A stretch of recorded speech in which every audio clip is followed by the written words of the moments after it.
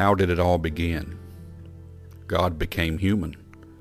John chapter 1, verse number 1. In the beginning was the Word, and the Word was with God, and the Word was God. The same was in the beginning with God. All things were made by him, and without him was not anything made that was made. In him was life, and the life was the light of men. And the light shineth in darkness, and the darkness comprehended it not. The prophets even said so.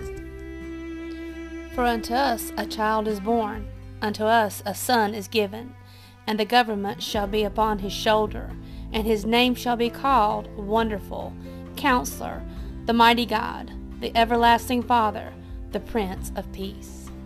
So Isaiah knew what was coming, but he didn't know exactly, but he kept prophesying. For he shall grow up before him as a tender plant, and as a root out of a dry ground. He hath no form or comeliness, and when we shall see him, there is no beauty that we should desire him. He is despised and rejected of men, a man of sorrows and acquainted with grief, and we hid it as it were our faces from him. He was despised, and we esteemed him not. Surely he hath borne our griefs and carried our sorrows, yet we did esteem him stricken, smitten of God, and afflicted. So what happened next? Well, Jesus came. He was born in Bethlehem. Luke chapter 2, verse number 8. And there were in the same country shepherds abiding in the field, keeping watch over their flock by night.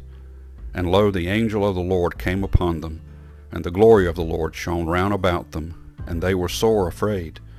And the angel said unto them, Fear not, for behold, I bring you good tidings of great joy, which shall be to all people. For unto us is born this day in the city of David a Saviour, which is Christ the Lord. And this shall be a sign unto you. Ye shall see the babe wrapped in swaddling clothes, lying in a manger. And suddenly there was with the angel a multitude of the heavenly host, praising God and saying, Glory to God in the highest, and on earth peace, goodwill toward men. Jesus came. Jesus is coming again. Merry Christmas, and may God bless you.